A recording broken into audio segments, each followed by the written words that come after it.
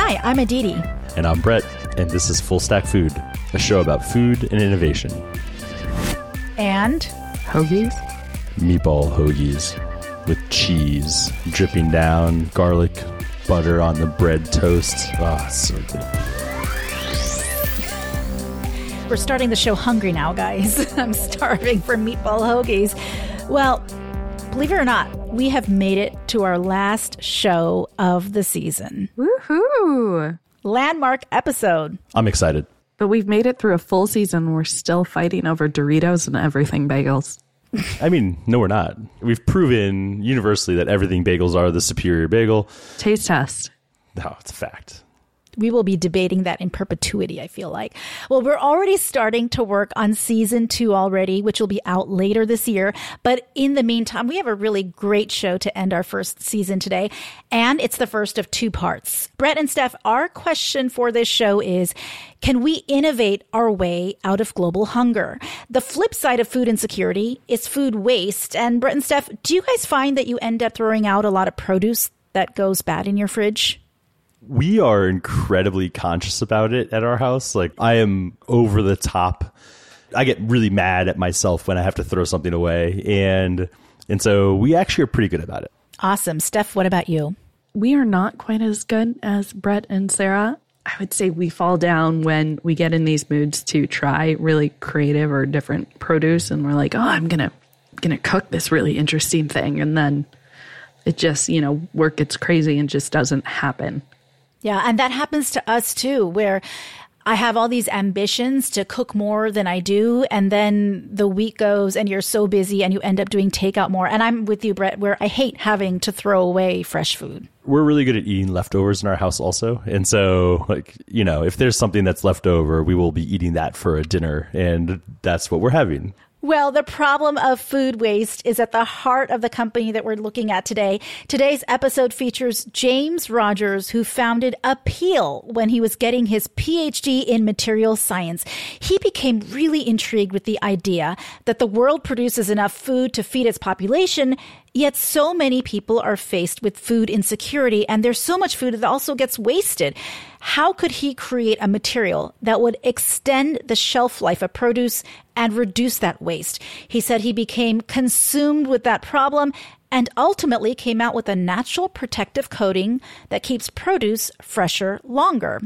Guys, I met James a few years ago when I was at CNBC, and I remember thinking, why didn't I think of this idea? It seems so obvious and has such universal appeal from families out there that are throwing away food to companies. I think it's a tremendous idea. It's the science that's incredibly impressive. It's super cool. And one of the things that's really interesting about it is you might not even know that there is Apeel on the produce you're buying, right? It might just be that you're getting longer shelf lives of your produce. And the mission-driven part of this is so compelling as well. Well, we're going to start off by taking a look at some of the stories trending in food and innovation. We're staying in the produce lane today. And to start us off, are mushrooms the new it food item? The Produce Blue Book says mushrooms are one of the top food trends in 2022. Mushrooms have fueled plant-based meats, and you're also seeing mushroom-based coffee, and Walmart is even selling mushroom-based oat milk. Who knew? That's according to Axios. Guys, first of all, I was surprised to hear there is a Produce Blue Book, but do you think that this mushroom thing is a fad or a trend that's here to stay? I just think it's funny that they have mushroom-based oat milk, not mushroom-based milk. They had to throw, they took a... Is it fusion? Yeah, what are we doing? It could have just been mushroom. Talk about riding the wave of another huge trend of oat milk. Let's just put some mushrooms in there. I've also taken a look at several vertical farm mushroom companies where mushroom is the key outputs, and it's interesting. It can be a high-value crop. I think there is decent adoption of mushrooms as a ingredient in things. I do think it's still niche. Steph, have you had alt food items that are based in mushrooms? I haven't eaten them, but I've seen a whole bunch of pitches. Just saw a pitch this morning using mushrooms. If you think about it, mushroom, it's actually one of in its own form, one of the original alternative proteins. How often would you see a portobello steak? Has been compared to the meatiness of it, right? Yeah, so it was framed as that alt protein, even before alt proteins was a trend or a thing. So I guess in that case, it's a trend that's lasted for a long time. I love a good portobello mushroom done well. I think it goes back to something we always talk about, which is the perception of taste and how people think things are going to taste. I'm curious about like the coffee example here, and I haven't heard of or looked into this one at all. Are they replacing the coffee bean, or is it an additive to coffee that's adding additional health benefits to the coffee? Because if they're replacing the coffee bean, that could be really cool. Well, that brings me to our second story, which is another coffee alternative, figs. It's having its own moment in the sun. A product called Figgy, which is coffee made from 100% roasted ground figs, won Best in Show at a Midwest Coffee Festival last year and was also featured at the Fancy Food Show recently. Fig Brew makes the caffeine-free coffee, but it's not the only game in town. Coffig is another coffee company that's brewing up fig-based coffee. Guys, figs are delicious, but don't people drink coffee for the caffeine? That was my exact reaction. I mean, Brett Burrell here, shockingly, does not drink coffee. Me neither. We're the most high-strung people. 2 of the 3 people on this call do not drink coffee. That is very rare where that happened, I think.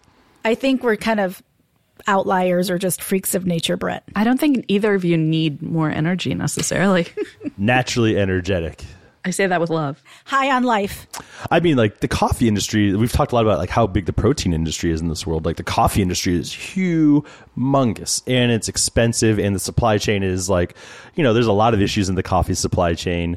So if you can really remove the need for a bean, the coffee bean in that supply chain with another ingredient, that's cool. Well, finally, coming back to the mainstream, avocados are also making their way to kitchens across the country. Retail Brew reports that Americans' per capita avocado consumption has doubled in the past decade. We now eat an average of 9 pounds of avocados every year. That demand, coupled with supply shortages, has driven avocados prices up to record highs. Guys, where do you fall in comparison to the 9-pound average per year? Love avocados. I do think that it has slowly permeated through American culture, from starting with avocado toast and kind of high-end brunchy sorts of restaurants. And now it's just become more of a mainstream sort of thing. They're a mainstay. Yeah, right? And then the omega-3s in there. I love avocados. We definitely surpass 9 pounds per year. We probably eat 9 pounds of avocados a month in our house. Seriously, I mean, like we get the Costco bag of avocados, every other week at least. And so we eat a lot of avocados. Well, Brett, you mentioned the avocados from Costco, which is a great segue to talk about our guest today. He's the founder of Apeel, which produces a natural coating to extend the shelf life of produce, including avocados. And they do treat the avocados that are at Costco. Hear how James Rogers turned his idea into a billion-dollar company. On the face of it, the problem James Rogers was trying to solve as a grad student is pretty simple. How can you get produce to last longer? Once the materials science PhD started digging, he found out that nature solves the problem. Fruits and vegetables already have a natural protective coating to shield them from the elements and the effects of aging. Rogers has taken that principle and used it to come out with a natural coating that extends the shelf life of produce, all in the name of reducing food waste in the global supply chain. He named his company Apeel and promptly discovered that building a company around a breakthrough solution, no matter how compelling, is hard work. For starters, developing the product took years, and then came the daunting challenge of selling it to skeptical grocers. But Rogers forged ahead, and today, Apeel, which is based in the Santa Barbara area, is worth more than $2 billion. Its retail partners include Costco and Kroger, and its investors include Katy Perry and the one and only Oprah Winfrey. Not bad for a scientist turned founder who grew up yearning to unlock what he calls the magic of the world around him. I remember a book that my grandma had at her house, and I think it was literally called How Stuff Works. And I remember just loving that book. And I think it turned out to be this kind of personal fascination and just how do things work? To me, a lot of the stuff around us is basically magic until you understand how it works. I also love the stuff where we actually don't know how it works yet. like that people are still trying to figure that out because that's where the magic still is. So I think in a lot of ways, this fascination of how stuff works, it's probably been a theme for my whole life. And so did you have a fascination with materials because you ended up studying material science? I didn't actually know what material science was. I went to college thinking that I was going to study biomedical engineering because that was what I was really interested in. I learned about going back to this thing about like magic. I remember in school taking biology class and thinking, wow, that is magic. And so I went to undergrad and they said, hey, you can study biomedical engineering, but you have to take another engineering degree with it. You can't just do biomedical engineering alone. And I remember looking through the course catalog and reading about this thing I'd never heard of, material science. I don't remember what it actually said, but the way I remember it reading was, take this class if you like to know how stuff works. And that was like the perfect thing. And then you ended up, during your PhD time, doing something with solar paint. What was that all about? So I got really fascinated in material science and thought, wow, this is amazing to learn about kind of these fundamental building blocks of the universe and how they fit together to make different stuff.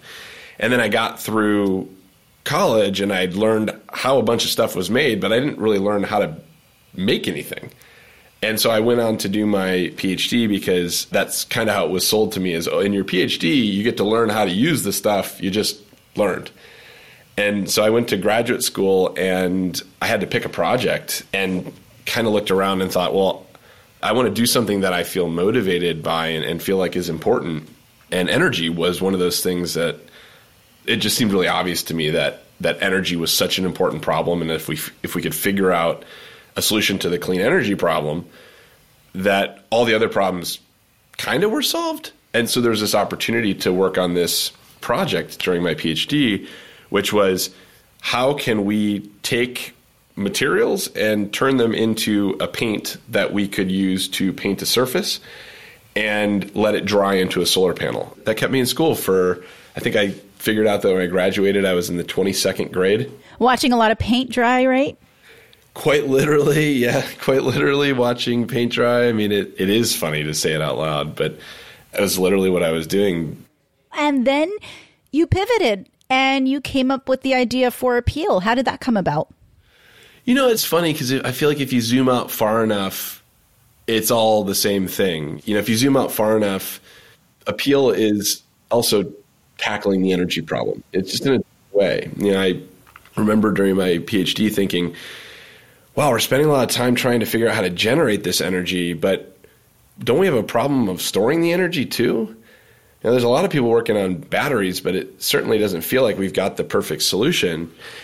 Weirdly enough, I started thinking about that actually food was a type of energy storage. We didn't talk about it like that, but basically you had the factories of the plant, which were the leaves, and they were doing the energy generation, and then the energy was getting stored in the food, in the fruit. And that was the start of a rabbit hole I'm still in. And that idea just fascinated me because there were clearly examples of areas where nature had figured out how to store energy really well, something like a lemon. And there were examples where nature hadn't figured out how to store the energy very, very well, something like a strawberry. And that just grabbed me. That was such a just juicy problem to understand. And so let's talk a little bit about once you got on that road, how did you go about forming the company and then coming up with what I would think would be the most difficult part is the actual compound that you're going to coat the produce in. How did that all come about and how did it work? I started with it was just an idea on a napkin. And the idea on the napkin was looking around, the solutions that we were using today to keep food longer were heavy refrigeration, wrapping things in plastic, or applying these chemical fungicides to food. And back to this idea that, well, actually there were some other examples in nature comparing to contrast between a strawberry and a lemon. Well, actually the lemon knows something that the strawberry doesn't know. It's not wrapped in plastic, and it's not refrigerated, and it's not covered in a chemical pesticide. So what does it know? What is the lemon got figured out? And maybe by learning from that, we could create a solution that was taking the technology that nature had figured out and applying it to other stuff. And I learned pretty quickly that there was this amazing thing that happened when plants evolved out of water and onto land.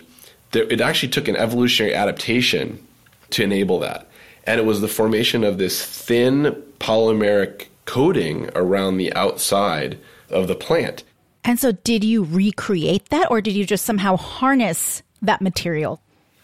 Well, we started in the beginning, and it was all about figuring out what it was. How was nature doing this? And so we started getting fruits that lasted a really long time and looking and seeing what their peels and skins were composed of.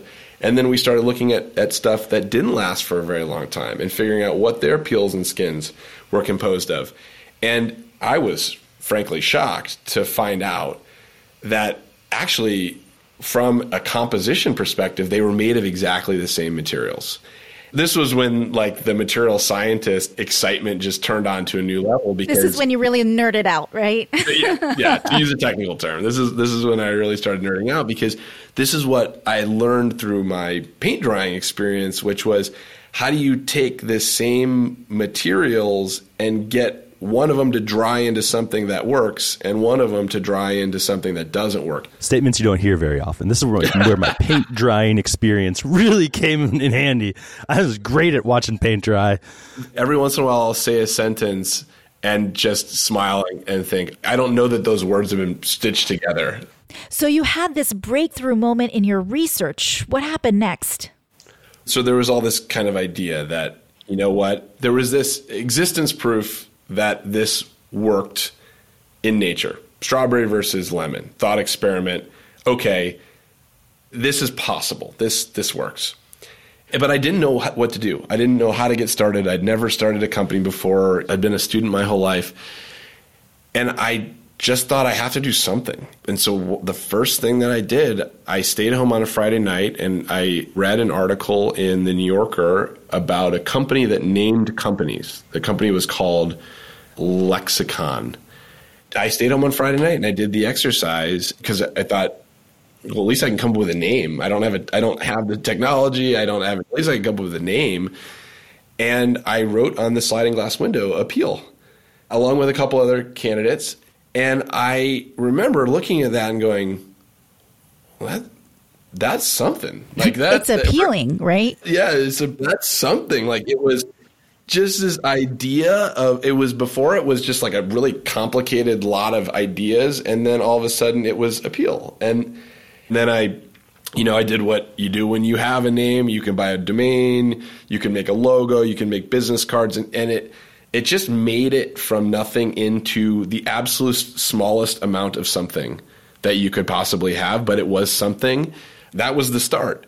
And so at what point, after you had your company and then you developed the technology, first of all, how long did it take for you to actually come up with the technology and the product? So at this point, it's got a name, but I'm working out of I set up a little lab bench in my bedroom at the time. I'm doing little side experiments at night because I'm still finishing my PhD work. That was late 2011, 2012. The first evidence that I had that it worked on produce was mid 2015. So how does it actually work? Like, go into like the details with us. Like, how does it actually work? Like you said, you've been using like the lemon to strawberry analogy, but like, did you take a lemon peel and put it over a strawberry? At a molecular level, yeah. So the way it works, and this was a huge unlock and confidence inspiring in the beginning, was I found out when I started looking into, well, okay, people are going hungry because not all food lasts forever. Why doesn't food last forever? Well, it goes bad. Okay, well, what does going bad mean?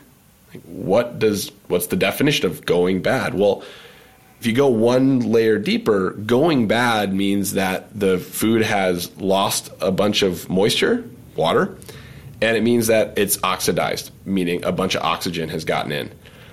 And I remember hearing that and thinking, wow, well, that's why the lemon works. The peel slows down the water from going out, and it slows down the oxygen from going in.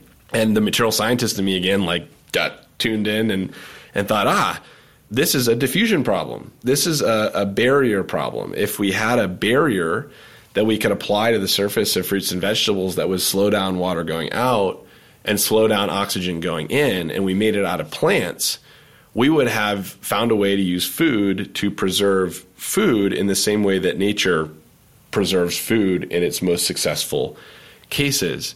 And so that's what it does. We literally take the same materials that you eat in every bite of fruit and vegetable you eat every day. We turn them into a water-based formula. We apply that to the surface of fruits and vegetables. It dries. When it dries, those molecules arrange themselves in a way that allows us to reduce the rate that the fruit loses moisture and allows us to reduce the rate that oxygen gets inside and damages the produce. And the result is that fruits and vegetables last 2-3 times longer without plastic wrap, without refrigeration, without chemical pesticides.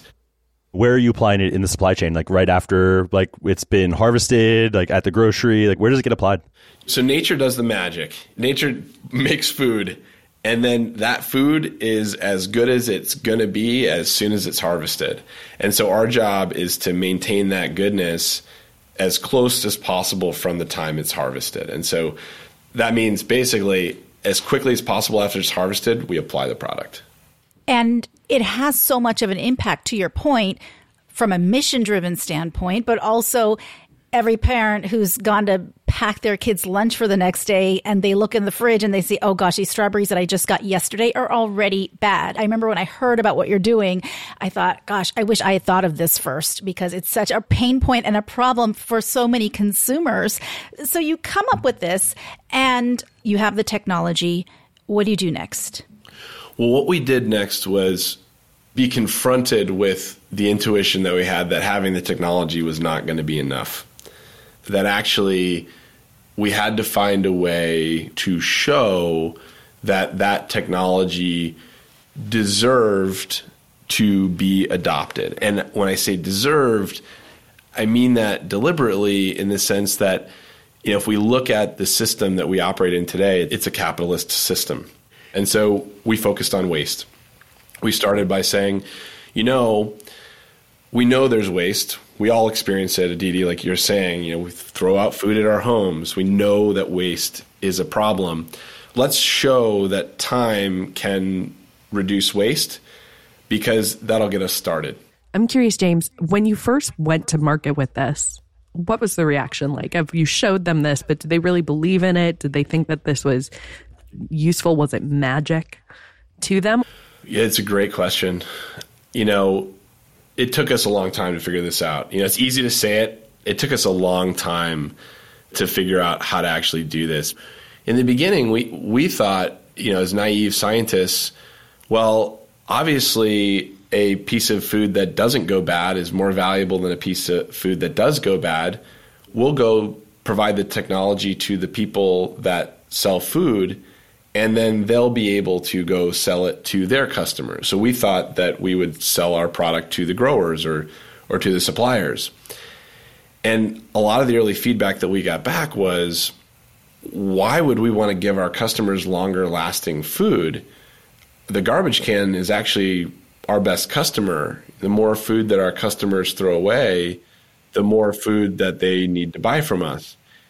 How much produce do grocery stores throw out give us a stat on how much produce or fresh food, or not fresh any longer, I guess, do grocery stores throw away? In the United States, it's billions and billions of dollars every year in food that's just wasted just in grocery. And that's not to mention people's homes. Globally, $1.6 trillion in food waste happens every single year.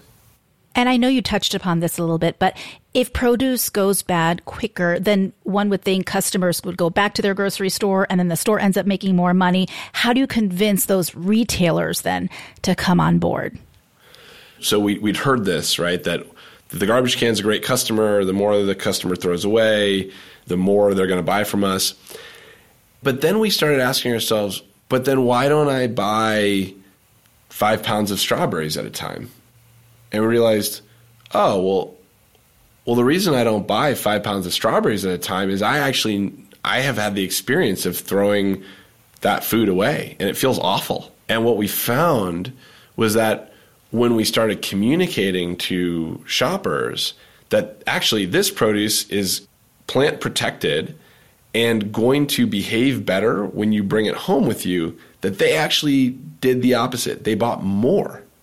People started shifting the amount of food that they bought actually into their homes. Instead of buying one avocado, people bought 3 avocados. Instead of buying 2 oranges, they bought a bag of oranges. It meant greater sales. It meant reducing waste. And that, to me, just checks all the boxes because it's giving people more access to more nutrition with less waste. And that's just so fun to work on. At what point did you go out for funding, and what was that process like? In the beginning, I thought if you have a great business, why do you need funding? You just make the product, you sell it, you put that money back in, and you grow the business. Later, I realized, well, in order to create this technology, we need investment to be able to do that. So I started talking to local investors about this idea that we could use food to preserve food and that it would solve this really important problem. They all came back and said, it sounds like a really great idea, but we don't know if it's possible. So we're not willing to invest money in you figuring that out. And I talked to hundreds of people and pretty much got the same response. There weren't many people willing to say, we're going to invest in your ability to invent that technology. They have to really believe in you, the material science PhD.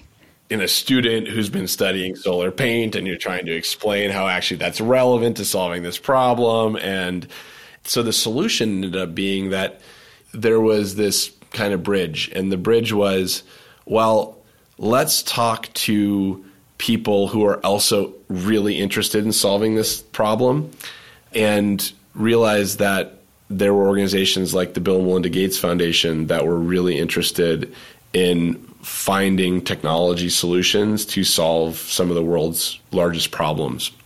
And so I wrote up a 2-page proposal to the Bill and Melinda Gates Foundation for what was called their Grand Challenges program. I sent it in, and I think 4 months later or so, I got an email saying, congratulations, you've been selected to receive a $100,000 grant from the Bill and Melinda Gates Foundation. And I remember sitting at my desk and just putting my hands up in the air and thinking, yes, we figured out how to get started. You cut years later, and I mean, you guys have amazing backers, big names, and among them, some celebrities like Katy Perry and Oprah Winfrey. How did that all come about? I mean, Oprah Winfrey is in a league of her own. We know she has ties to Montecito, so does Katy Perry, actually. Did the geographic proximity help? Yeah, without question. I think people talk about success is half preparation and half luck. I always think about Santa Barbara as the luck. That's the luck half. I think being in this community was just such a natural weird intersection between material science at the university, agriculture in the community, and pop culture living down the street. How did she come to hear about the work that you were doing and then get in touch with you? How did it all work? I give a ton of credit to her team that are just identifying issues that are important to her. And I got an email one day from her team saying, we're really interested in what you're building and we'd love to learn more. And I, of course, followed up and said it's a pretty short drive from my house. Sure, I'll just come over, roll up to Montecito, and you get Apeel, you get Apeel, you get Apeel, you get Apeel. I was invited over for lunch one day and just shared more about what we were building and why we were building it and what our aspirations were. And I mean, did you have a slide presentation, or it was just lunch and talking? Yeah, it was just a conversation. Were you nervous? I don't know. I think it was mostly just feeling grateful for just the opportunity to connect with someone that I respected so much for what they'd built and the way they'd done it. And that was always so important to me, was, not to build something that could make a bunch of money, but to build something that was worth building and to actually like the how you built it, like that part mattered. And so I was just grateful for that opportunity. Yeah, I can imagine. Well, what is ahead for Apeel? You guys are growing, you're expanding, you're in Europe, you're in the US. Tell us about what's on deck. Well, the amazing thing and the thing I still get chills when I think about is that every time we are successful with our partners, every time our partners sell more Apeel produce, Apeel protected produce, we're saving natural resources. We're feeding more people. We're getting food into places of the country and places of the world that may not have had the same access to fresh produce before. And so we're continuing to do that. We're continuing to grow our partnerships, both within categories that we're already active in today and introducing new produce categories as well. Speaking of impact, you talk so much about the mission behind the company to eliminate food waste and food insecurity. If a mega retailer like an Amazon or a Walmart comes to you and says, look, we want to acquire Apeel, we have the supplier networks and the infrastructure to get to scale now so that you can realize that mission even faster, what's to prevent you from going that route? There's so much that needs to get built. And we are actually doing this today in partnership with the largest grocers in the world. And the amazing thing has been that they actually are excited about the help in their supply chains. We think about the world's largest grocers, and they have that all-important relationship with their shoppers. The shoppers trust them. But their supply chains are operated by someone else. If we ever got to the point where we were doing the same kind of work, we'd have the conversation. But today, I think the reason it's so exciting and important and why I love working on it so much is it's work that hasn't been done yet. It's work that needs to happen. And so as long as that's still true, this is still exactly how I want to be spending my time and attention. All right, James, this is the pressure portion of the interview. You get one-word answers and only one-word answers. We're going to do rapid fire. Okay. If Apeel worked on something other than food, what would you put it on? Skin. I was thinking skin. I was going to guess you would have gone skin. I might have gone like just humans in general, like keep humans fresh, like so you don't get old. That's where my brain went also. So you're doing okay so far. I'll give you one for one. How old is the oldest piece of produce that you've ever eaten?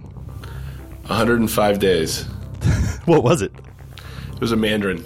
105-day-old mandarin. I have not eaten a 105-day-old mandarin. The reason I ate it is I thought I was probably the person to eat the oldest mandarin. It was, James, one-word answers. But on a counter. Like, it wasn't in a refrigerator. It was, like, sitting on the counter for 105 days. Who's your favorite magician?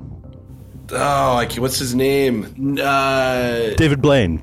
David Blaine. That's the one. Thank you. Sorry. That's 2 words, and I couldn't think of it right away, but him for sure. What about Penn and Teller? That's a good one, too. But that's 3 words, Steph. You've been eliminated, Steph, from the game. I have a 6-year-old and an 8-year-old. Aditi has some kids. I don't know if you have any kids, James. Do you have kids?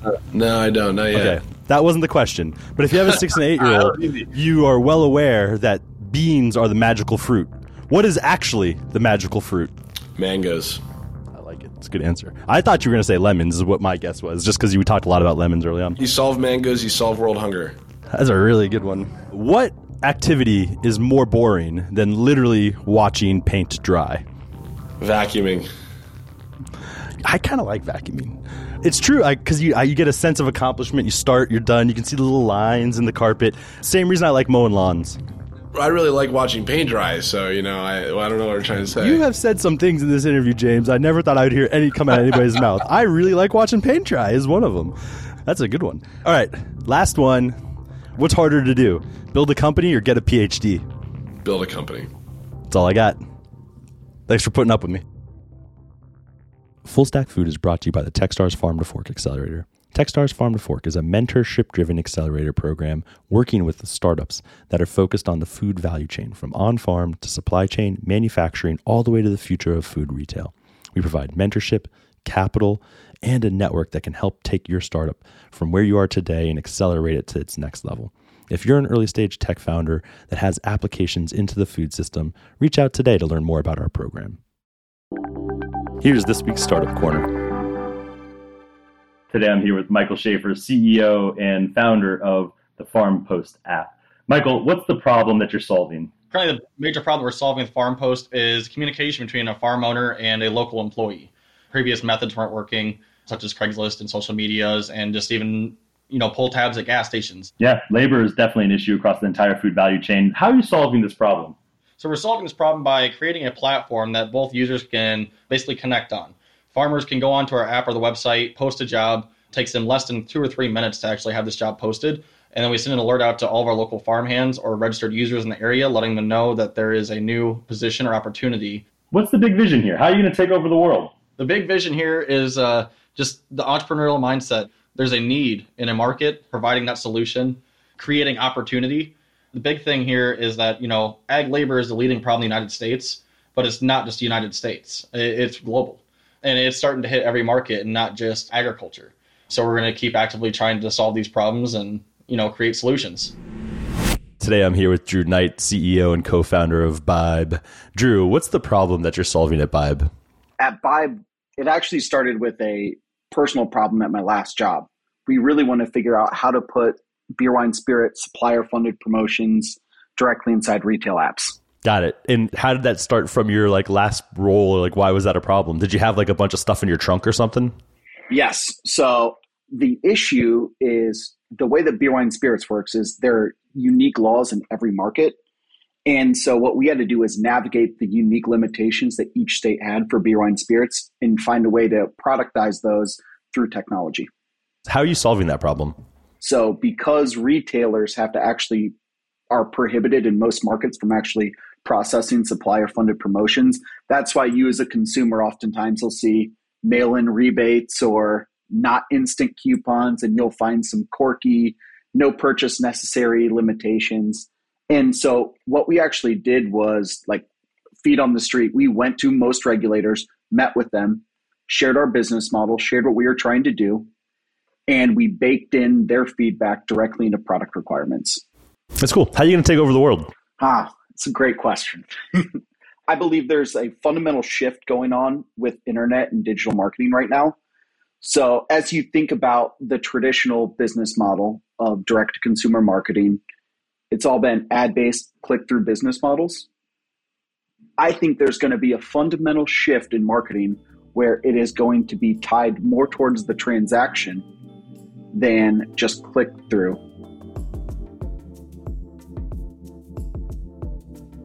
So going back to our original question, can we innovate our way out of global hunger? Guys?